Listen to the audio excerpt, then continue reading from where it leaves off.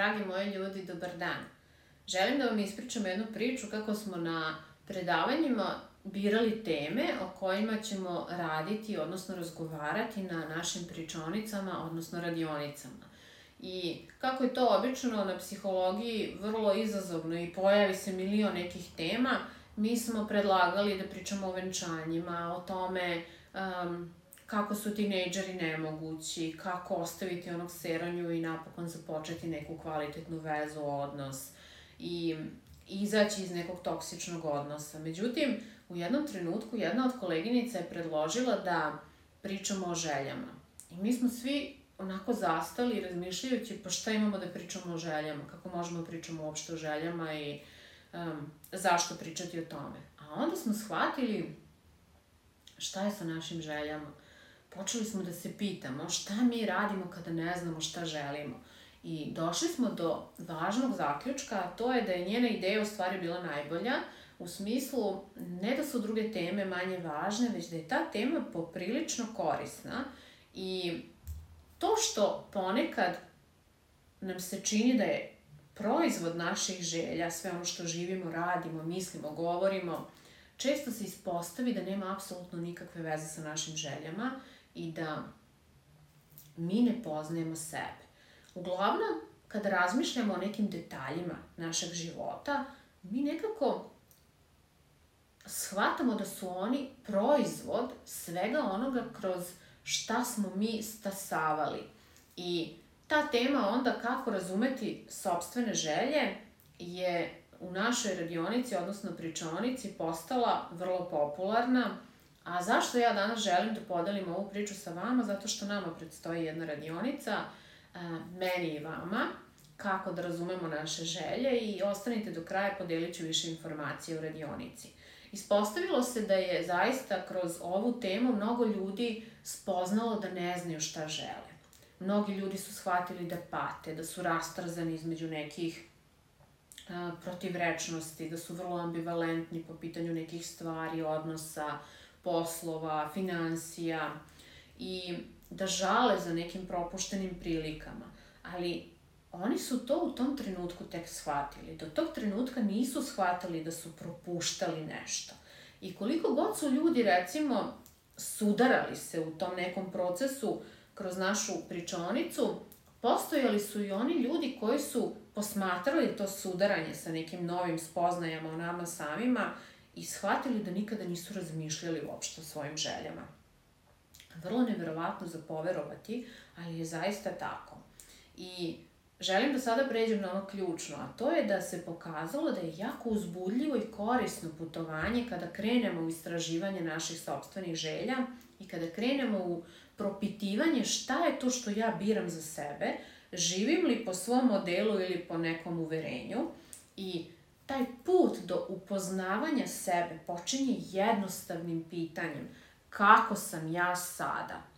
I kada još iskrenije damo odgovor sebi, izrazimo ga rečima, mi u stvari shvatamo da je to ponekad poprilično teško i kada sebi onda produbimo taj rad i pitamo sebe šta želim sada, šta će mi doneti ovaj trenutak, hoće li mi doneti radost, ovo što sada radim, ovaj odnos u kom sam sada, ova situacija u kojoj se nalazim. Hoće li mi ova šoljica kafe doneti zadovoljstvo? Da li se samo krijem iza te šoljice kafe? U jednom trenutku, da li imam detaljnu neku preferenciju u vezi sa metodom učenja, kuvanja, odnosa, dejtovanja ili nečeg trećeg, zemljom porekla ili možda metodom isceljenja? Ova kafa može da bude bilo šta. Ovo je samo primer. Koliko ukusa može da bude prisutno, a da ih mi nismo svesni.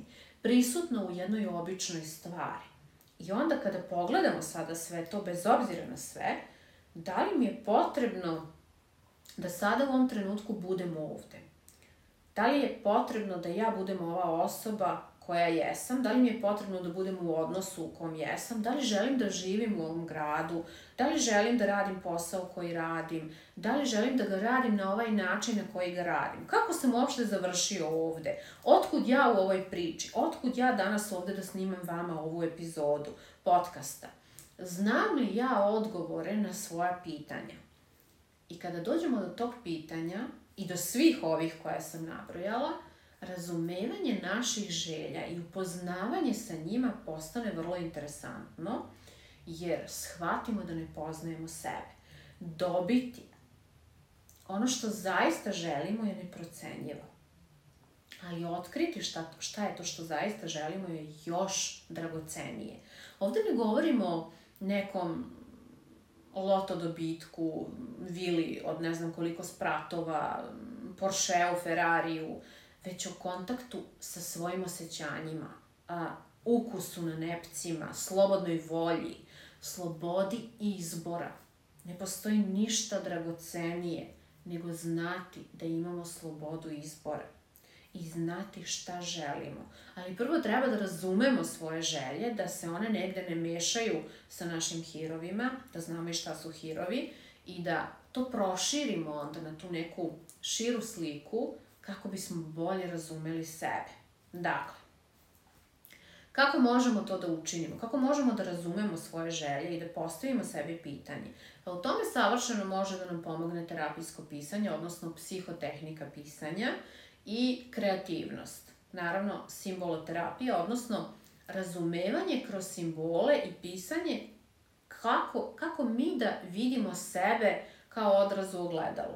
Kako ćemo mi to iskoristiti onda na našoj predstojećoj radionici, ovu kreativnost i ovu psihološku tehniku pisanja, da zastanemo, da se zaustavimo, tako što ćemo pre svega dopustiti sebi da pitamo sebe da li znamo šta želimo, da li sledimo svoje želje ili živimo po nekim obrascima, po nekim ustrama i kada možemo da odgovorimo sebi, spoznaćemo veliko olakšanje pre svega kada shvatimo da kroz naš život nas vode prave želje i kada činimo ono što je odraz naših želja.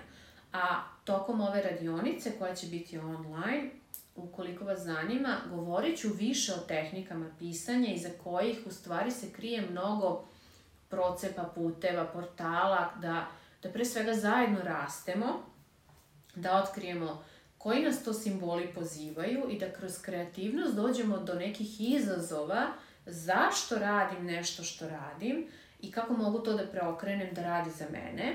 I naravno dobit ćete mnogo informativne podrške kroz ovu radionicu u smislu prodisat ćete kroz pisanje i kroz tehnike koje budem podelila sa vama iz mog priručnika Otključi svoju priču i neke nove koje se ne nalaze u priručniku.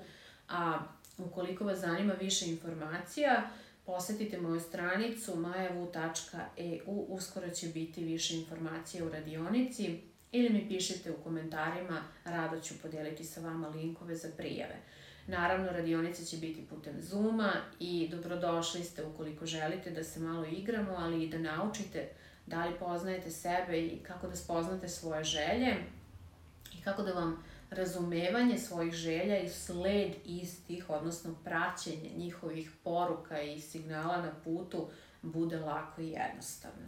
Pa ukoliko vam se dopala ova epizoda, mene bi radovalo da ostanete na mom kanalu, da mi ostavite komentar, da se pretplatite i da zapratite sve ono što ću u budućnosti deliti sa vama. I naravno, radujem se sledećoj epizodi u kojoj delim jednu posve novu priču. Hvala vam na vašem vremenu.